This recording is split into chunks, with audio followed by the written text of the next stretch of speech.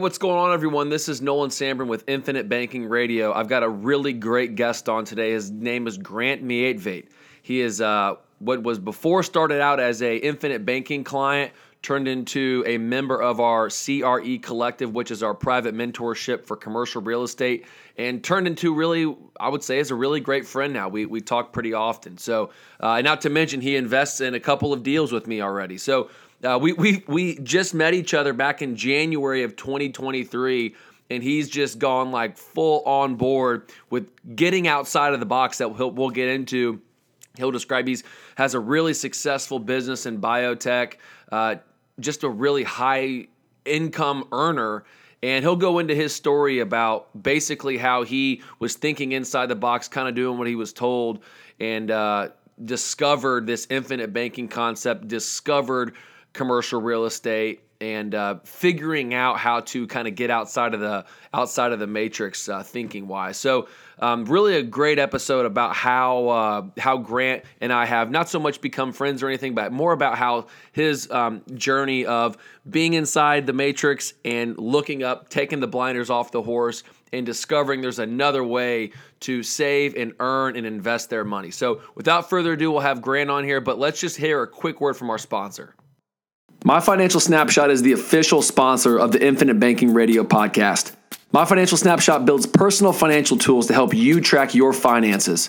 Their Snapshot tool is the first easy-to-use and reusable personal financial statement builder available online. It's the perfect solution for real estate investors and business owners. Their budgeting tool takes the hassle of budgeting away and lets you focus on the results of your budget. Individuals can get unlimited access to their tools and educational resources for $44.99 a year or $6.99 a month. For Infinite Banking Radio listeners, use coupon code INFINITE20 for 20% off your subscription for life. Use the link in the description and get started making personal finance easy and simple today. All right, Grant, thank you so much for coming on the Infinite Banking Radio podcast. Again, I'm Nolan Sambrin. This is one of my favorite guys, Grant Mjaatveit. And it's one of those Norwegian names that you don't hear often. I was saying to Grant earlier, I'm not the first person to misspell it or to mispronounce it, and I won't be the last. So, Grant, thanks so much for coming on, man. Yeah, thanks for having me. I appreciate it. And I really appreciate what you're doing with this. Man, great. Awesome. Well, just to jump in, again, we won't have to dance around. I just wanted to introduce you. We, of course, in our intro, just talking about who you are, what you do, how you and I are investing together. You're a client of mine for Infinite Banking. I'd like to take a step back and start kind of just more about who you are, where you are, what you're doing, and kind of just the person that you're trying to become, I guess. Yeah. So I've been in biotech for 25 years. Been in that side of things for a long time. Been always looking to advance my career and doing that, and I still want to do that. But over the COVID year, I started doing some reading and such on, just different investments, and I think I was always questioning whether I was doing the right things with my 401k and so on and so forth, like everybody else, right? But we hire financial advisors and such to do a lot of those things for us. But I started to do my own research and realized, maybe there's some other ways of doing it. So for me, I only have so much time in a day with my full-time job, and I love my career. And so how do I juggle all of the other things that I'm trying to think of, visions of retiring at a certain age with, other ways of doing things. And so one of the things that kind of got me thinking as a full-time employee is, what can I do with the limited amount of time? How do I get ahead, and what are my goals? But I think at the end of the day, what I stumbled across, which was a book called The End Asset, helped me kind of look at, trying to keep more of the money that I do earn and pay Uncle Sam less. So for me, as much as I've done in my career, and I think about all the time that I've put into that, and as little time as I've put into my finances in my retirement, that's a real disservice. And I think that's not unlike most people, right? So I took it upon myself to just do more research into other alternative ways of investing my money with the limited time that I have, not changing that. because I'm not willing to give up any more of my hobby time, but maybe I can use it more wisely. And in that process of coming through the end asset, just looked at maybe there's different ways that I can park my money more efficiently.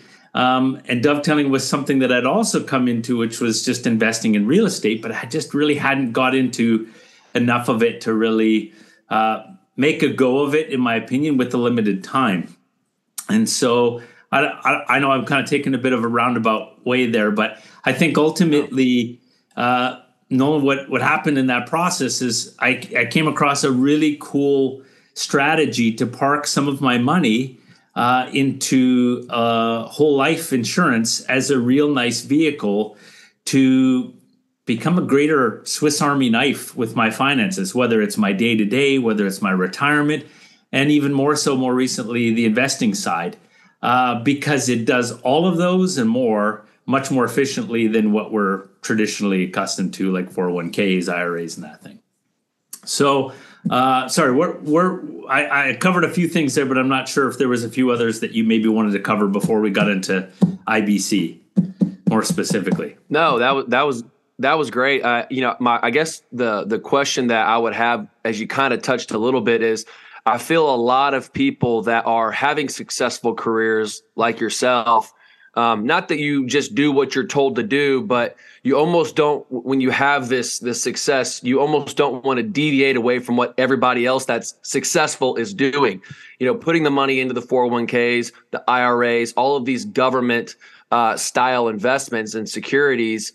And candidly, maybe now we're a little more outside the matrix, I guess. But once you see the other side, you discover that, man, if I don't do something else, Uncle Sam has just got his hands strangled around my neck. We're just basically kicking the tax can down the road and hoping and praying that maybe taxes might remain the same, but they're more likely than not to go up. What has been your observation, like you said, during those COVID years that you were studying and trying to discover, maybe there is a different way? So how did you kind of, what rocks were you trying to turn over to what made you kind of step back and look and discover, man, maybe I need to try something else? Yeah, I think ultimately I looked at it and I looked at my expenses, and my biggest expense is taxes. So I'm thinking, well, I can nickel and dime all these other ways. I can try to push additional, I max out my 401k. I had been doing that for a long time. I don't do that anymore, by the way. I'm maxing out my whole life policy. But I think ultimately that was my rock, my foundation. How do I change that? Because by putting in more time, I get more compensation as a result of that. But I'm also earning the IRS more money, right? It's called the Internal Revenue Service for a reason, driving revenue off of me. So the more I advance in my career, yes, I'm compensated for that, but so is the government. They're getting disproportionately more. The more I make, the more they make. And I'm thinking, how do I change that? How do I keep more of what I'm already making and just start there? So that's what kind of got me looking at things a little different. And real estate just seemed like a real nice way to invest some money because the passive side is taxed less. So I'm like, well, if I could invest there, get taxed less, plus there's opportunities for more deductions that I can write off against that taxable money, that I can reduce my tax burden even more. I think ultimately it just got this sort of the wheel burning. When you're in a box, you only see the rules within that box. If you step outside the box, now you're exposed to things that you didn't even realize were a possibility while you were looking from a different viewpoint. So I think those pieces of literature, those books, the podcasts, the things that I went through during COVID started to help me see outside the box and just get different viewpoints of what's possible from where I was standing before. I think the Rich Dad, Poor Dad book also just got me thinking differently, that there's a different way. And we're ultimately caught in this rat race of trading time for money. And it's up to us to get to make a change. Fast forward a little bit to the beginning of this year. I went on a cruise and I got this book, The End Asset. It looked at things differently. And ultimately, I don't necessarily agree with everything Caleb was talking about, but it did get me going on the idea of whole life policy as a totally different vehicle than I had been thinking about before, and the flexibility behind it and what I could do. And all of a sudden, I'm looking at it from a different angle. And then I did a lot more research in the meantime to really kind of figure out how I go about executing on this, right? And that's ultimately where I stumbled on you. I came across a number of your podcasts talking about how we can structure these appropriately, and came across Nelson Nash. And then that got me down a different rabbit hole. Then I started to follow up on some of the reading materials you had mentioned, and really going into a greater in-depth learning process of Nelson Nash himself, who founded this whole concept. And then even talking through some of the things that Carlos Lara and Robert Murphy had kind of talked through. There's a lot there. But I think ultimately, once you and I partnered on that whole life, it literally just scratched the surface and opened up a whole new world for me, which was, looking at our first deal of doing a private loan, and then now into more commercial real estate investments. And I'm just excited now where we go from here, because now I feel like I've just caught a glimpse of this whole new reality that's literally, it's so vast, it's infinite. 100%. And to piggyback off that, I think what we all kind of say, once you're on the infinite banking side, or you're into this outside of that, you said outside of the box, I would say that this strategy, whether it's the real estate, whether it's the life insurance, it's not taught, it's caught. You have to you kind of have to, anybody can talk about it and this and that, but once you actually go in and study something with an open mind versus, because in my opinion, even for myself, when I first heard about this strategy, I just, I don't need life insurance. That's not important to me. I'm, at the time I was 27 years old. And then that heavy door closes, especially when you've got the loud noises like the Dave Ramseys, the Susie Ortzmans, all the loud talking heads that say don't do this. But all the people that follow them are poor. They don't have any money. So it's it keeps them into their own funnel that way. So I would just, that's such a good point. It's, once you get outside of the box of where, before when you're in it, you start to open up. It's like taking the blinders off a horse and you're like, whoa, there's a whole lot more out here. And then you introduce, like you said a minute ago, talking about taxes for the IRS. Let's go in a little bit about, we can talk more about infinite banking, but I wanted to discuss the tax purposes on a particular deal that we're working on right now and how important, we can talk about the CRE collective, but that's not really important. I want to discuss when you're talking about taxes, how important understanding the tax laws are and how to use them, not thinking that the IRS is all big and bad, but they're trying to use the tax laws as a basis of incentive. Can you kind of go on, your experience with at least the infinite banking idea, the tax-free nature of that, and then using commercial real estate as a way to, lower your taxable income? Yeah, well, I think ultimately, as a result of this last investment that you and I did in our group, this will be the first time that I will not only come close, but I will likely pay very close to $0 in tax. Awesome.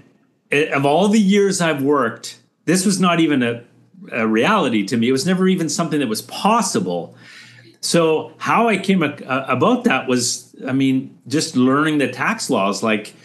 If you don't do your due diligence, and trust me, there's billions of that's an exaggeration, maybe, but there's in so many pages to the tax code.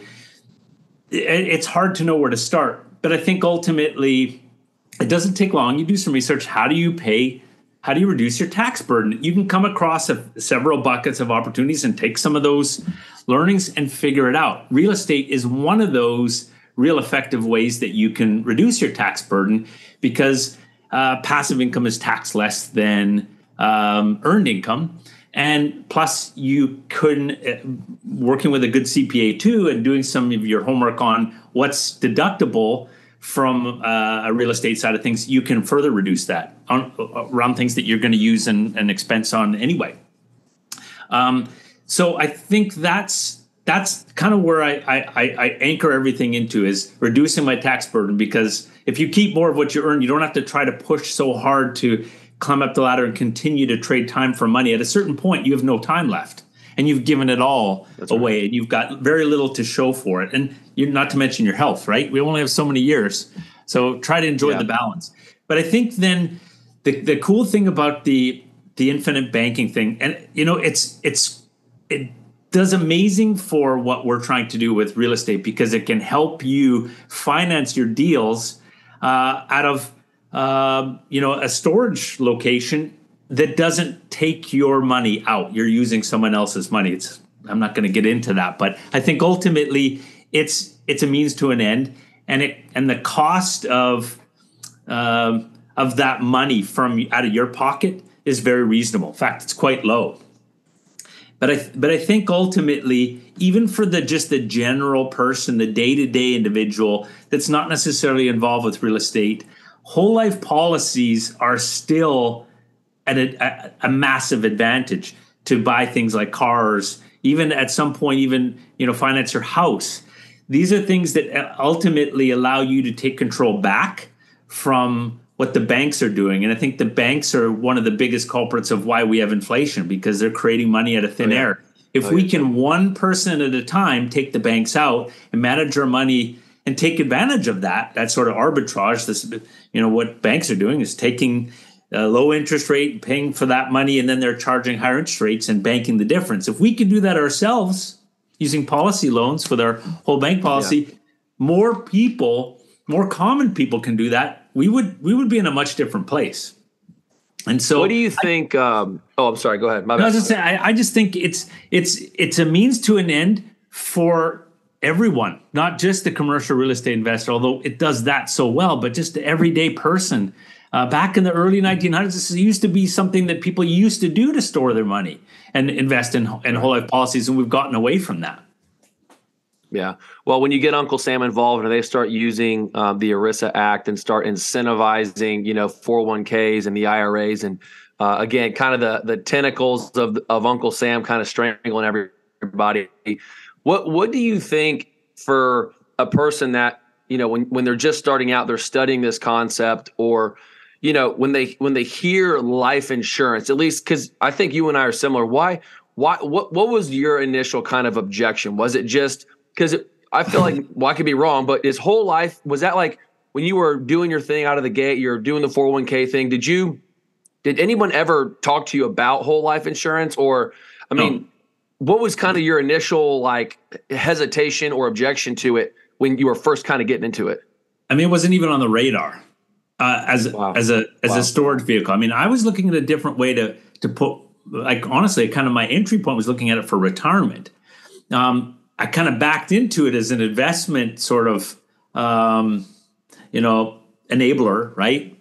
Yeah. But I think that the initial piece was to a storage place to have greater returns on my money, that I can put more in, as opposed to the maximum amount that you contribute to an IRA or even 401ks.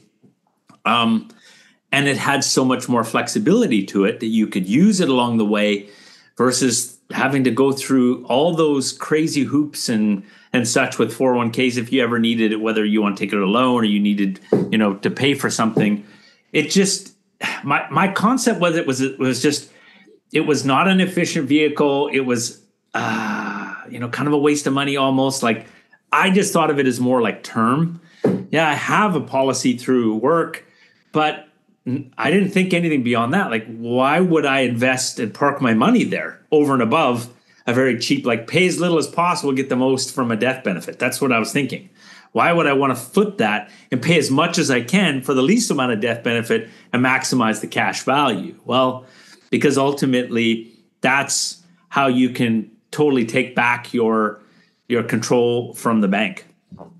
100%. And a lot of people don't really think about it. There's only two ways to use money. It's you're either borrowing someone else's money and paying them interest, or you are saving up money. And then when you spend that cash, most people don't see this because opportunity cost does not show up on a balance sheet. So it's like almost this hidden cost that nobody ever talks about or sees, but it's real. It's when you spend cash, you now have an asset, maybe a piece of real estate, or you have a car or whatever it is.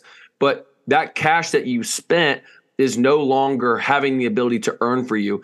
So this infinite banking idea, when you take a policy loan, what you're able to do actually is leverage they're leveraging your cash value, but what they do essentially is put a lien on your death benefit, and your cash just keeps ticking away and growing as if it never left.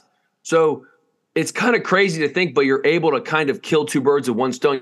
You're able to own the asset all the while your money continues to tick and grow away. Can you give kind of an example, Grant, of what you've done? Because again, you do a policy. Some people let it sit there, but you put it to work. Like, can you give us some details on, without getting into the numbers, but just how have you experienced, setting up your policy and then most importantly, deploying policy loans into opportunities? Yeah. So I think I asked to set up a Nelson Nash policy, which is one along the lines of how he would set it up. It's a balance to ensure that you're getting a real nice focus on the cash value versus the opposite. And I think ultimately I came across the sale of a home and I came to somebody, so I wanted to put it in a place that could work for me. So I think that's how I had it set up, exactly how Nelson Nash wanted to have the masses do it and set it up so it could be a very efficient vehicle. And then I think from then, my goal was to get that money mobilized. So I put money for our deal that we had together on that real estate deal in the last couple months out of a policy loan. So essentially, I called you up and said, Nolan, I'd like X amount of money for this investment, and I want to pull it out of my policy. And you're like, okay, when do you need it by? It was a couple days. Boom, it was in there. I didn't have to go through anything else. I didn't have to go through credit check. And I also felt good knowing that ultimately my money was still in there. My money didn't come out of there. That was the policy's money that they were giving me, like you said, as collateral to the death benefit. But the value I could pull out was, according to my cash value, that was really my top. So as long as I stayed within that ledger, I was okay. So for me, a 4% simple interest on a cash loan like that, policy loan, is a small penance to knowing what I could make on that and turn around and make. And so, let's say we cash out and get that money all back. I put it back into my account plus the interest. And this is something that you said, and Nelson talks about this too, is if you treat this policy like you treat a bank, don't take any hometown discounts, take whatever that loan would be, write it to yourself for that amount, pay that exact amount that you would have paid to that loan. So the over interest, let's say it was for that amount, let's say it was 7.5%, pay it back as 7.5% for that amount of time versus the 4% simple interest rate. So I would typically, the best I could get was a 7.5%, and that was amortized over 6 years. So I'll pay it back according to that cycle. When I'll pay it all back, I will over-index into paid up dividends, right? As a result of paying that additional amount. And that's how you can continue to inflate more into your whole life policy. And then ultimately, the cost of that money that to me actually in my pocket was peanuts, really, at the end of the day, compared to how much money that I put in that deal. And I think when you start running the math doesn't lie. And I think that's where it gets really powerful, is when you can see the math side by side in several different scenarios. And you ran that for us when we met up a couple months ago. Here's what happens if you take your own cash and put that into your deal. Here's what happens if you put no cash in the deal. Here's what happens if you put cash from your policy. And you can see the returns. They don't lie. Math doesn't lie. It doesn't lie. And for someone that can't, see what we're talking about, imagine for a second that you've got a house that you just purchased for $100,000. It's throwing off $10,000 a year in cash flow. You've got two options, let's say. Of course, we can say you could borrow from the bank, but let's just say that your two options are you could use $100,000 that's in your checking account, or you could use a $100,000 policy loan, that Grant would say. So imagine me, Nolan, I go and say, take $100,000 from my checking account and I buy that thing with cash. Now, I'm now funneling $10,000 a year back into my checking account. So what is the rate of return on that? It is your net operating income divided by your injected equity. So 10,000 divided by 100,000 is 10%. 10%. If you did the exact same thing, the way that Grant does it and the way that we do it, where instead of you using your own cash, you take a policy loan. What if you did the same thing? Now, Grant said it's a 4% interest only unstructured loan. Nobody tells you the amortization, the terms of the debt. You pay it back as you please, but it's 4% interest only. It's the returns are the same. The cash on cash return metric is the same. You return $10,000 a year in net operating income. You divide that by your cost of capital or your injected equity, which is $4,000, not 100. So now instead of you only earning 10% on your money, you're now making 250%. And you did the same exact deal. So for someone trying to think about what Grant and I are doing, this is the hill that we're willing to die on, is the cash on cash return metric. And so if you think about it from the less money that you have that you are injecting into a deal, the higher and the more deals that you can actually do. So that's kind of where Grant and I were thinking at the end of the day, the hill we're willing to die on is using policy loans to inject into deals instead of using our own cash, if that makes sense. Would you agree with that, Grant, or do you have something else like following with that? No, 100%. I mean, ultimately, it costs you $4,000 a year, 4% simple interest to mobilize that money versus $100,000 of your own money to get the same return. And not to mention what the policy does. I mean, it's gonna do what it's gonna do. It's gonna be earning a compounding interest tax-free, where again, you just took money out of your checking account. It's no longer earning anymore. So when someone takes a step back, like you said a minute ago, Grant, we'll get out of here. But when someone takes a step back and gets outside of the box, where you start looking around, take the blinders off, and you realize like there's another way to do this instead of just what everybody at your office tells you to do. If you take a step back and go against the grain a little bit and think differently. And I joke about this all the time. I say all those people that are flying in private jets when they're coming in or landing wherever, whatever city you're in, I'm willing to bet they're probably not, their 401k isn't all that large. I'm willing to bet that. So Grant, do you have anything at the end of this as we clean up? Yeah, I mean, I think at the end of the day, Nolan, I appreciate your vision of thinking differently and grabbing a bunch of people around you to try to say, hey, let's do this different. Let's do it better.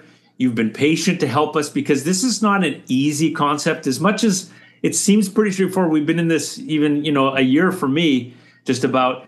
It takes a while to understand the concept. But I think ultimately, don't think of it as a get-rich-quick scheme. It is not. It literally is just a very efficient vehicle.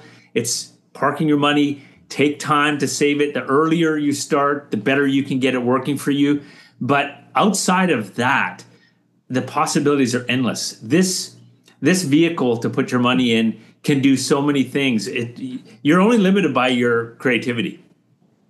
And 100%. I appreciate your willingness to help guide people around you to think differently, because ultimately it takes someone to be patient and to be diligent to kind of push a different narrative here. Man, that's awesome. I appreciate you saying that. But of course, the tide raises all ships, and the more the opportunities that we can have and everybody can bring on with it, it makes it more fun that way. So, well, again, Grant, thank you so much for your time, man. We appreciate you. And of course, I'll put some, just a little bit about you in our bio, a couple of the books that you mentioned, and of course, if you have any questions for Grant or anything like that, you can reach out and we shoot an email and I connect you to Grant and find a way how you can, learn more about him and what he's trying to do. So Grant, thanks so much, man. We appreciate everything you came on today, man. Talk soon. Likewise. All right, buddy. All right. Take care.